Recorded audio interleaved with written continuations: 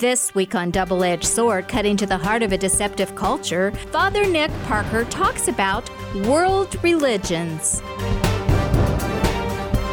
What do they have in common? What makes them different? Is there one that is more fulfilling than another? Well, let's find out. Father Nick is being interviewed by Divine Mercy Radio's on-air host, George Tolman. We have Father Nick Parker here, and Father Nick can be defined as a theological scholar. He has a degree in theology from Mundelein Seminary in Mundelein, Illinois. He also has advanced degrees from the same seminary, a licentiate in sacred theology, and he has recently completed a doctorate in sacred theology. He is the pastor of the Immaculate Heart of Mary here in Hays. Father Nick, it's good to have you on. Thank you. So, this talk is titled A World of Religions. What religions exactly will you be covering today? Yeah, so we're covering today the 5 major religions of the world, the largest religions. So there are 2 Eastern religions that we will look at briefly, Hinduism and Buddhism. And then we will be looking at the 3 Abrahamic religions, which is Islam or Muslim religion, Judaism, and Christianity. And in the end, hopefully the idea is to show kind of the main point and the main goal behind each of those religions and highlight why we are in particularly Christian. Absolutely. All right, well, let's get right into it. Beginning with Hinduism, can you give us a brief summary of this religion for our audience? Sure. So Hinduism is going to be the most ancient of the Eastern religions that we're going to look at today. It's so ancient that we actually don't even know when it began. We don't have a particular person that we can attribute it to. We don't have a founder for it. Some scholars say that it was founded as early as 10,000 BC, so very old. The earliest sacred writings that we have in the Hindu faith stem from prior to 6500 BC. And there may be writings before that, we just don't have them. But Hinduism is interesting in that many people say that it's a polytheistic religion, so many gods. All right, but it's actually more of I think it's more accurate to call it a modified polytheism. And the reason why we say that is because for the Hindus, they have one absolute deity, and that absolute deity is Brahman. But then they have, other than Brahman, thousands or possibly even millions of other deities or other gods, but all of those gods are actually personalities or manifestations or aspects of the one god, Brahman. So one main god, but he has all these different parts and all these different pieces to him. 3 of the main gods that are manifestations of Brahman are Brahma, without the N at the end. He's the creator. There's Vishnu, who's the preserver. And then there's Shiva. Oftentimes you see that is depicted as the one with many arms. That's the destroyer. But Hindus also will, along with that, find sanctity in spirits and trees and animals and planets. Another interesting thing about the Hindu religion, though, is that there is no one Hinduism. So I actually had a friend who was Hindu years ago. It was when I was an associate. We met by playing tennis. So if anyone out there plays tennis and would like to play, I've been looking for a partner for the past 2 years. There we go. Little bug out there. Yeah, Father little Nick. bug out there. There we go. Call me up. Let's arrange time because I want to play tennis again. But anyways, we would talk about faith, and I asked him because, like in Christianity, we have Catholicism, and then we have all these other branches upon branches of different Protestantism. I asked him if it was the same in Hinduism. He said yes, but even more extreme. Oh, wow. Okay. He said that basically every family, every household practices it in their own way. Because with the thousands and millions of other gods, some manifestations of Brahman families, they work together well. Others have a different combination that they will worship. Like they all have their own deities that they kind of move towards. But that's kind of the general idea of what Hinduism is you have the many gods, and then they have also different beliefs and traditions that are somewhat common. Their ethics and their deities and their ideas of reincarnation, there are some commonalities, but in the end, like every household will live that out in a slightly different way. Is it kind of similar, and again, just correct me if I'm off track here far so I don't mislead anyone, is it kind of similar to like language and dialect? So you have your main language, and then there's like dialects of that language, and so like in this case, we do have, again, this kind of maybe this overall God here in Hinduism, but then there's all these characteristic subsets, and depending on household, as you said, it may have a different feel and take a little bit. How does that, I guess, maybe even scratching that first comment a little bit, how does one decide, I guess, like, worship, or is it really just dealer's choice? I think it's more like dealer's choice, honestly.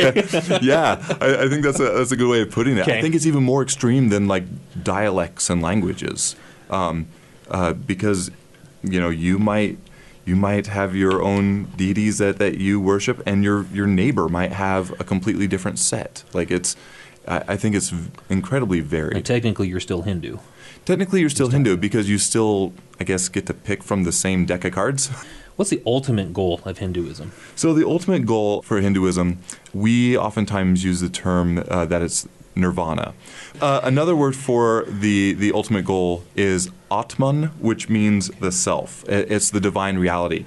The idea is that Hindus believe that the self can actually become divine in a sense in which the soul eventually will become united with everything, or one with everything. And once you have reached that state where you are united or one with everything, you've reached that nirvana, you've reached that ultimate goal. Brief summary of Buddhism, please, Father. All right, moving on to Buddhism. Well, the first thing with Buddhism is it might be helpful to kind of squash one of the common misconceptions out there, which is that Buddha is not a god. There is, in fact, if you really look at Buddhism, no God in Buddhism. Buddhism is atheistic. So with that, Buddha, it's not a god, it's actually a title. And the title, it means enlightened, and it refers to their founder. Their founder was named Siddhartha Gautama, and he is the first and only one to reach true enlightenment. Because of this, there are people who will say that Buddhism isn't so much of a religion, but a philosophy, more of like a way of life, because once again, it is atheistic. Now, people will also say, but we see the statues of the Buddha. Well, the statues of the Buddha are meant to help Buddhists honor the Buddha, but it's also supposed to help inspire them and keep them motivated to seek peace and charity and enlightenment themselves. But there is no worship of any gods in Buddhism. So with that, let's talk a little bit about their founder, Siddhartha Gautama. He was born in 563 BC of a royal family in what is present-day Nepal. But being in a royal family, of course, he had all these riches and wealth. And at the age of 29, he realized, basically, I have these riches, wealth, luxuries. They're not making me happy. Like, this does not lead to happiness. And so he started studying different philosophies and religions to find out what makes one happy.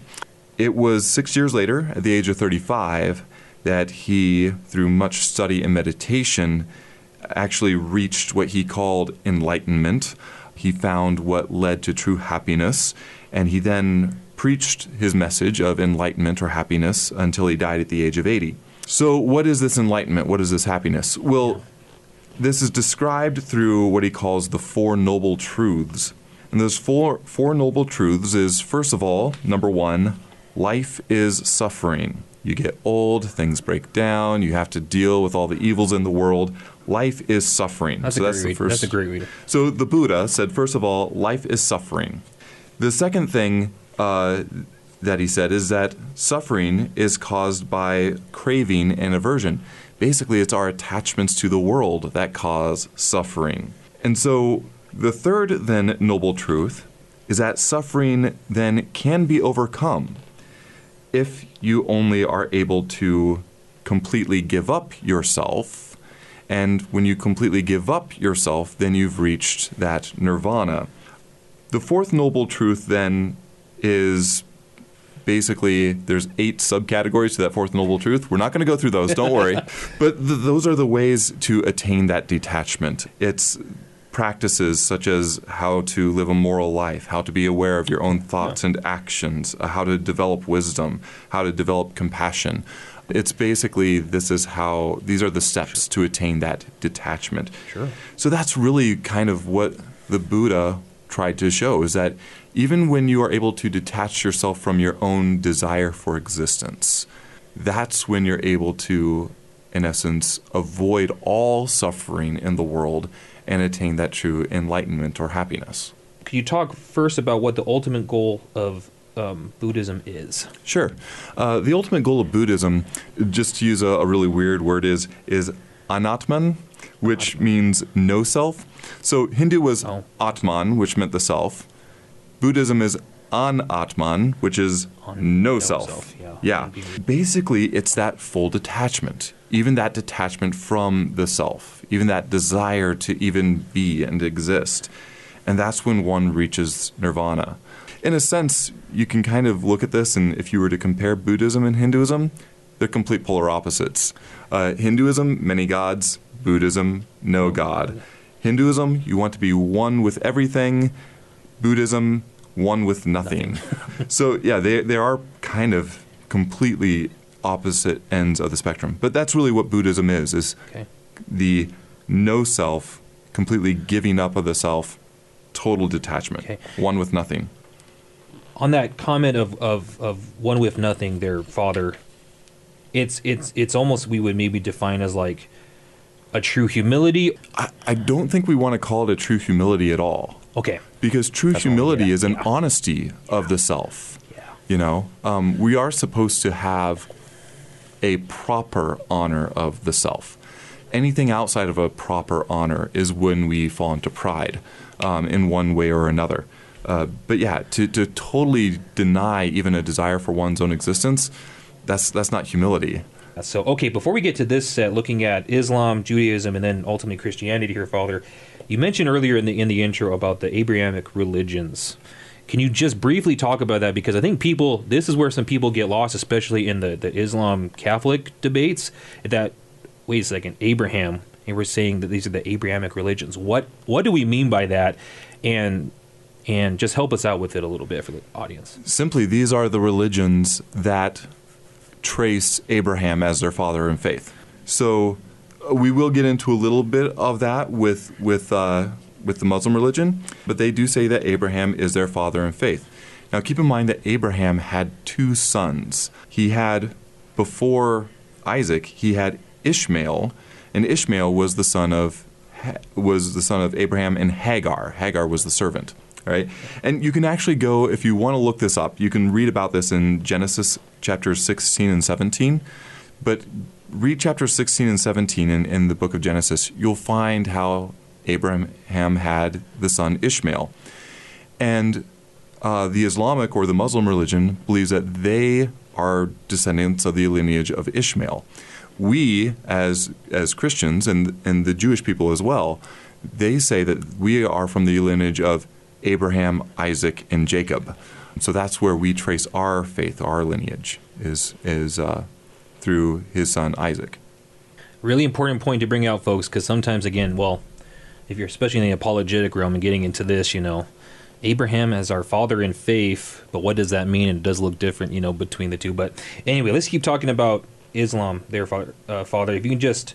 You already did a little bit there, but give us more of the summary of Islam and what it's all about and all of that. Sure. So the Islam religion, the word Islam itself just means active submission, and it's submission to the one God who they say is Allah. This was founded by the Prophet Muhammad in 610, that's 610 AD, and Muhammad, he was born in Mecca, Saudi Arabia in 570 AD. His father died before he was born. His mother died when he was very young, so he had to be raised by his grandfather. But at the age of 40, the story goes, this is the supposed story, is that the angel Gabriel appeared to him and wanted him to write down all of these different rules and laws and things of faith, which they now call the Quran. And the Quran is there in their book. And they also say that the Quran wasn't just a message from an angel. They say that that's the incarnation of Allah. So the incarnation of God for Christians is Jesus Christ. The incarnation for the Islamic religion is the Quran, the book. This book can only be read in the language in which it was given, which is Arabic. Any other translation, they say, well, that's just commentary. It's not the actual book itself. Not the real thing. Right. Yeah. Exactly. So we talked about how part of this faith was that they are from the lineage of Ishmael, son of Abraham. And there's a lot more details to this, but basically they have 5 pillars of faith. Those 5 pillars of faith are first what they call the confession of faith. And that confession of faith is there is no God but God, Allah, and Muhammad is his prophet. So they all have to profess that, first of all. Second, they have to pray 5 times a day. And it's interesting, whenever you're in a country with a strong, or even any area with a strong Islamic presence, call to prayer. They have the call to prayer. It comes over the speaker. And I have other stories about hearing that as well. I got to go to the Holy Land when I was in the seminary, and it would wake you up really early. And Muhammad was specific that he did not want it to be beautiful. Because he did not want people to be distracted by the beauty. He wanted people to just simply be called to prayer. It's so. Yes, it's not the most pleasant thing, and that's intentional. Real quick, Father, on the prayer, the 5 times. What times of day are those specifically? Do you know? I don't know specifically. I know that there is an early morning, and it's early morning. I know that there's one around noontime, and I know there's one around sunset. But I can't say for sure about the other 2. No problem. I'm just thinking of a connection later. But anyway, go ahead. Yeah, go ahead. Keep going there. So that's the second one, is the prayer. Third one is they have to fast during the month of Ramadan. The fourth one is they have to give alms. And the fifth one is at some point in their life they have to make a pilgrimage to Mecca. Mecca was the birthplace of Muhammad. So those are the 5 general pillars of faith. Now, there's a couple other interesting teachings that I think are important with the Islamic religion. The Muslims do honor Jesus, but they honor him as a prophet. They do not say that he is God. They do not say that he is the Son of God, that he is just a prophet. They do believe that he was born of Mary and that it was a virgin birth. And so Mary is highly honored in the Islamic faith as well.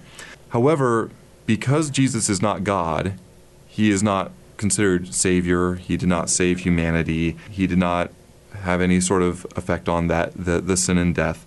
They also believe in Jesus' ascension into heaven, but they do not hold a death or resurrection. So they do not say that Jesus ever died. They did not say that he ever rose, but they do say that he rose, that he ascended into heaven. So it shows some pretty significant differences there between the Islamic and the Christian faith. Sure, and I may be spoiling something here, but Muhammad had a daughter named Fatima. Okay. that has a little bit of an interesting connection to me. It is, and in the Holy Land, it's somewhat interesting that the site of the Ascension is still a pilgrimage site for the Islamic people. However, the site of the death and resurrection, although the Church of the Holy Sepulchre is the key to it is owned by a Muslim, is held by a Muslim, but the church itself, it is not a site for Islamic pilgrimages. It's not honored as a site because they don't believe that Jesus died and rose again. In fact, centuries ago during the Islamic Crusades, that was one of the sites that they themselves actually destroyed because they did not want people to go and start following this way of what they believed was a false way of Christ. We need to take a short break right now, but stay tuned to Divine Mercy Radio. We'll be right back with more about world religions with Father Nick Parker.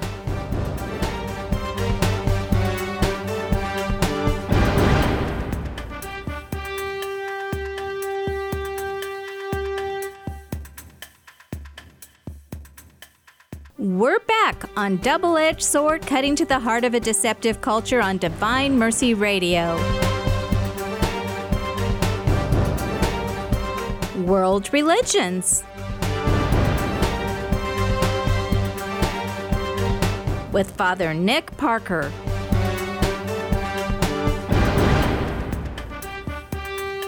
George Toman conducts the interview. We're talking to Father Nick Parker right now, talking about world religions, and we just had a nice summary on Islam.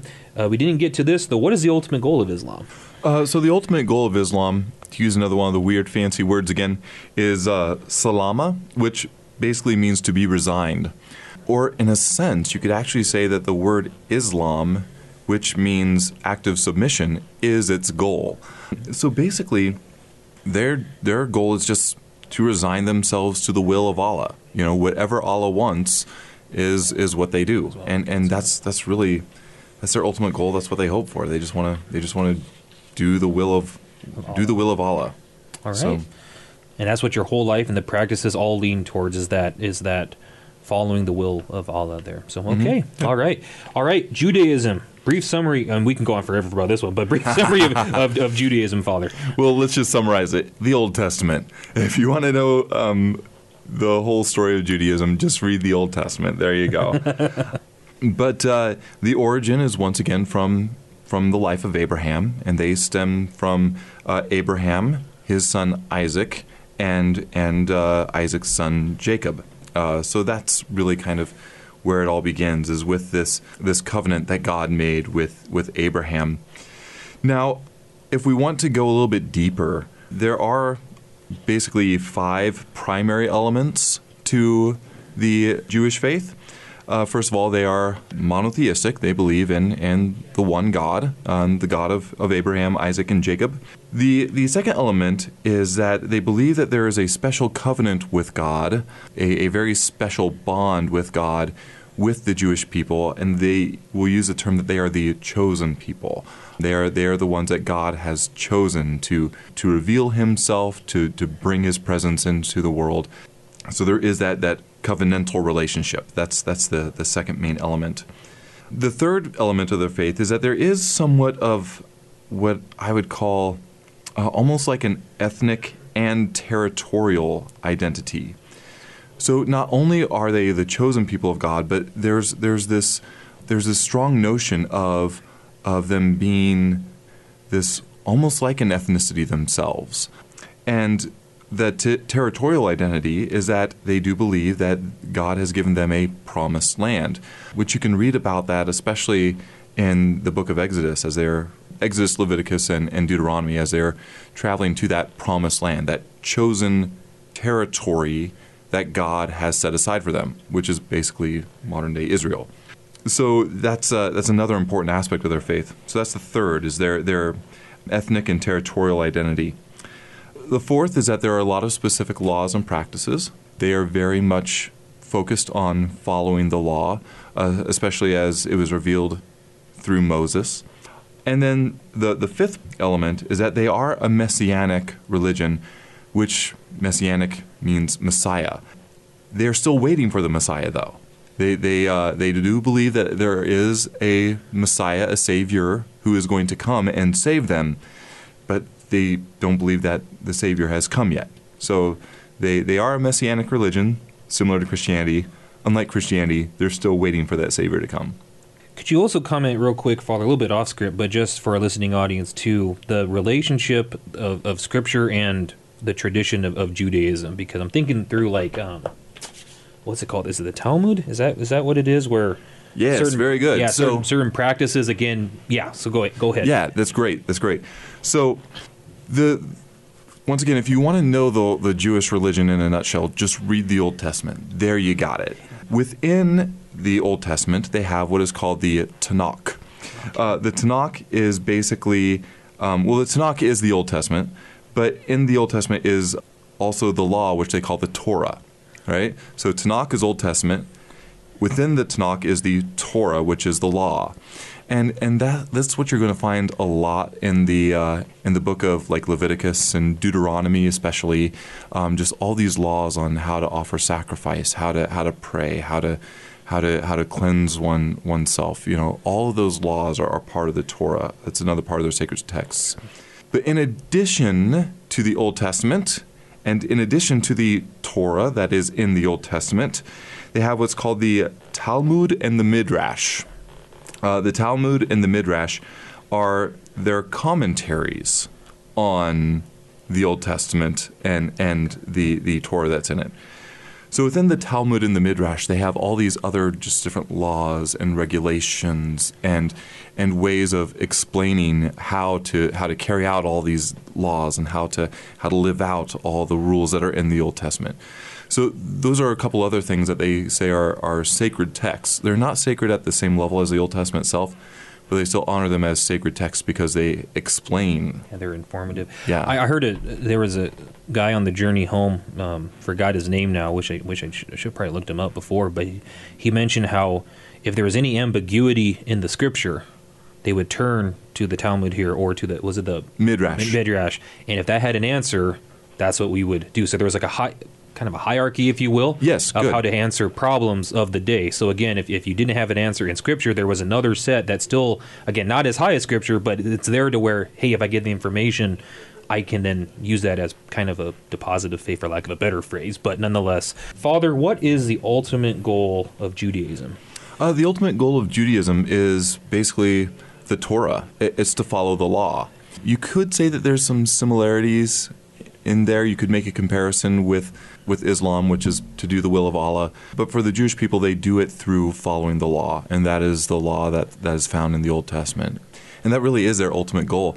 Because they are still waiting the Messiah, there's not a universal teaching on whether or not they believe that they will be saved after this life is over. They still don't know, without a Savior, whether they will go to heaven or not after their life is done. So right now, the commonality between all those who are Jewish is simply then because we don't know, we're just going to follow the law. Does obedience to the law for a Jew translate into coming of the Messiah? So in other words, if all of Judaism being united, then the Messiah comes, or does any obedience, what's kind of the interplay of that relationship from a Jewish perspective there? Well, or is there any kind of connection? I can't speak for all Jewish minds. Even Judaism has certain branches and things like that. Yeah, but in essence, they don't know exactly when the Messiah is going to come, and I don't know if they believe that everyone following the law is going to bring the Messiah even. So with that, there's still a lot of unknown about who the Messiah will be, how the Messiah will come. There is an idea that the Messiah is going to restore Judaism, but even that, I don't know if it's completely certain among all branches of Judaism what that will look like. Some of them have a very clear idea of what that will look like, others not so much. The only thing that's really common is, this is what we have, so this is what we're going to do. We're just going to follow the law of God. To me, as a Catholic, it sounds like you're in a perpetual Advent. Yeah, that's a great way of looking at it, yeah. All right, Father, we could literally go on for days on this next question, but brief summary of Christianity. All right, brief summary of Christianity. Well, we're just going to make it super simple here. If you want to know Christianity, look at the creed. It's really, if you want the very basic, that's it. And in fact, if I might just give a plug for Cardinal Ratzinger's, Pope Benedict XVI's book, Introduction to Christianity. It's a good one, folks. It's fantastic. And that's basically what he does, is he just does a narrative through the creed. It's very deep, it's very beautiful, and it is an introduction to Christianity. So, yeah, if you look at the creed, we believe in one God, the Father Almighty, creator of heaven and earth, and in Jesus Christ, his only Son, our Lord, who was conceived by the Holy Spirit, born of the Virgin Mary, suffered under Pontius Pilate, was crucified, died, and was buried. He descended into hell. On the third day he rose again from the dead. He ascended into heaven and sits at the right hand of God, the Father Almighty. From thence he shall come to judge the living and the dead. I believe in the Holy Spirit, the Holy Catholic Church, the communion of saints, the forgiveness of sins, the resurrection of the body, and life everlasting. Amen. Amen. Any questions? Yeah. Okay, lots of them. But in the end, I think it's important to show that it's all about salvation. If we want to put it in another word, it's about salvation. Keep in mind the narrative behind all of it. God created the world. He created Adam and Eve. He created the human person. And then he said, you can do anything you want. Here, just don't eat from this one tree. But unfortunately, they were tempted. they ate from the tree, and because of this, we were separated from God by sin and death. That's what brought sin and death into the world. And so with this then, God basically, from the very beginning, had to form a rescue mission, if you will. And that's what the whole timeline of us on earth is this great rescue mission of God, which, in order to bring this about, God's himself becomes incarnate. He sends his own son, Jesus Christ, to walk our walk, talk our talk, live our life, die our death.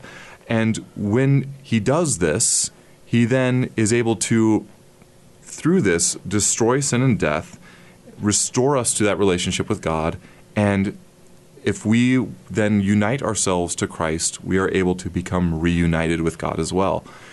That's what we're about, is we're about that salvation. Yeah, we had a couple talks yesterday and the day before talking about the impact of original sin and looking at how the restoration of humanity through our Savior Jesus Christ, and how where Adam and Eve failed, Jesus, and I'll also say Mary there as the new Eve, as is what the Ave Maria Stella says, Ava's name reversing, how that all that restoration and being right with God there.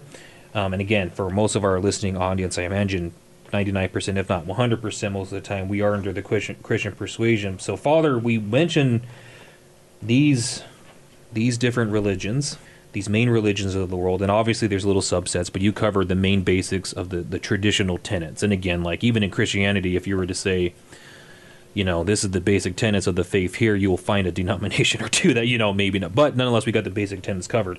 Why should we be Christian? Why should we be Christian?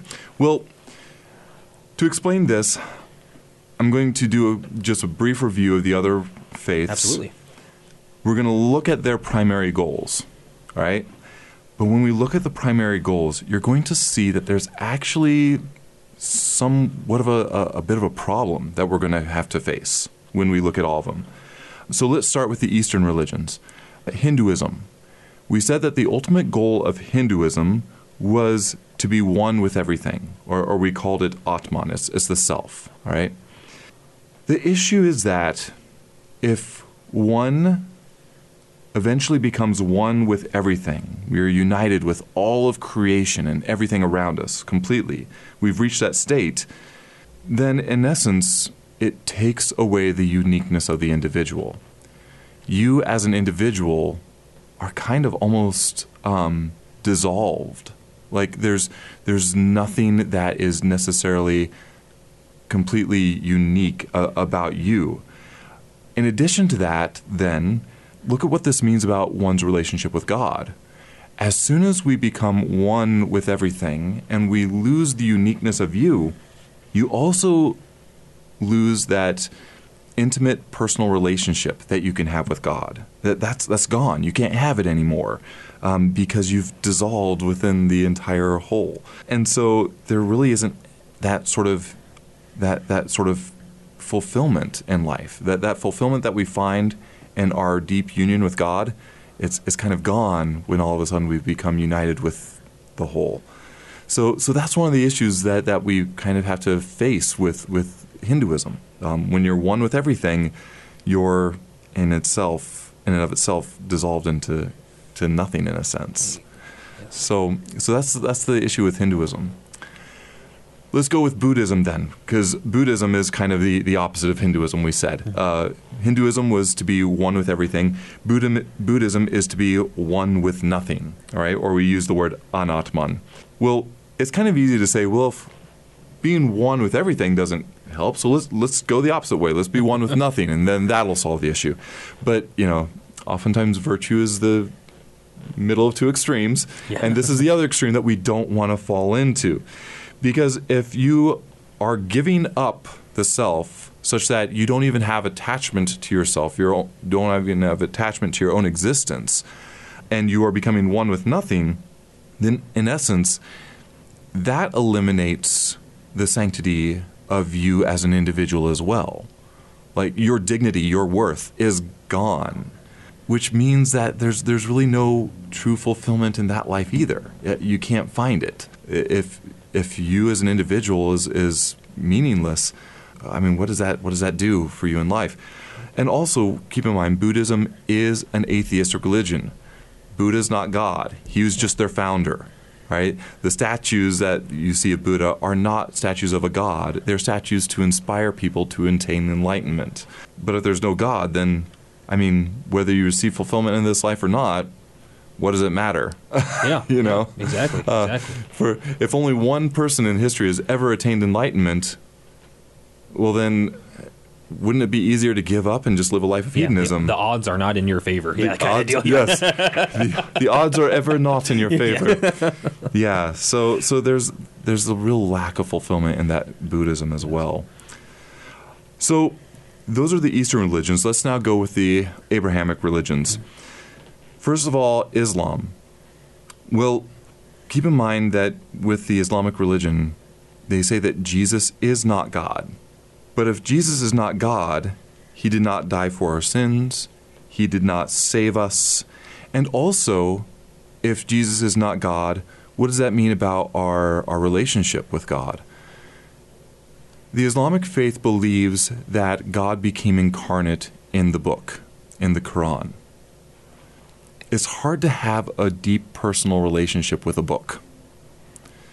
But Jesus became a human person so that we could have a very deep, intimate relationship with a person, with a God. And that way, our deep and intimate relationship with God could then last for all eternity. There's that good aspect of, yes, we want to do the will of God, but to what end? Because that deep relationship can't exist in that sort of a construct. It only exists if we can have that intimate relationship with a person. There's kind of the difficulty with Islam. Judaism, we said that the goal of Judaism was to follow the law. But once again, if Jesus is not God, we're not saved. And Judaism is not only awaiting salvation, they're awaiting a fulfillment of a relationship as well. So once again, there's that missing fulfillment there. With Christianity then, the ultimate goal of Christianity is full union with God. That's really what we're looking for. And we'll use different words to describe that. We'll call it like holiness is full union with God. We'll call it the eternal salvation is full union with God. Sometimes we'll use the term divinization as full union with God. But either way, it's full union with God. That's the only thing that can bring a human person fulfillment. That's the only thing that can really help us to live as we are created to be, as fully human. And it only exists within the Christian faith. That's why we're Christian.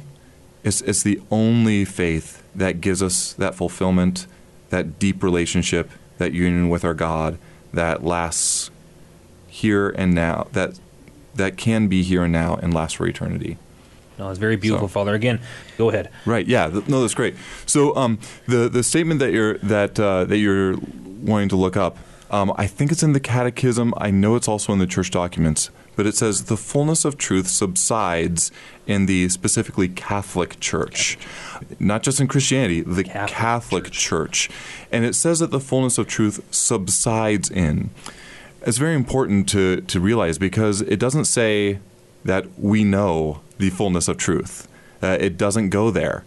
But it says, by saying it subsides in the Catholic faith, it's saying that it's only in this faith that we can come to the fullness of truth. It's only through this faith that we can truly know the fullness of truth. Then it will go on to say other faiths have elements of those truths. And if you continue to study this, you'll see that the different faiths will have it to different degrees. There's been spiritual writers in the past that have compared Catholicism to Buddhism. And there's been spiritual writers that have compared it to Hinduism. And of course, we're constantly trying to be in dialogue with those who are Islamic and those who are Jewish. And we're constantly trying to reach out in an ecumenical way, but it's so that we can bring everyone into the fullness of truth. It's not just so that we can come up with the lowest common denominator and say, hey, see, we can live together. We don't settle for that. Correct. We want everyone to know the fullness of a relationship with Jesus Christ, that that absolute fulfillment can only happen in the Catholic Church. No other church is going to give you Jesus himself in the Eucharist. No other church is going to let you know the liberation of reconciliation.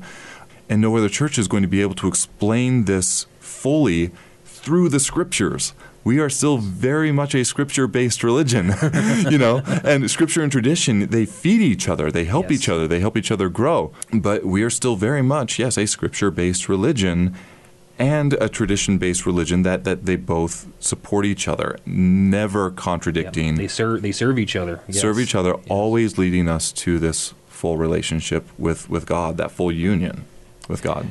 Father Nick, your blessing, please. All right.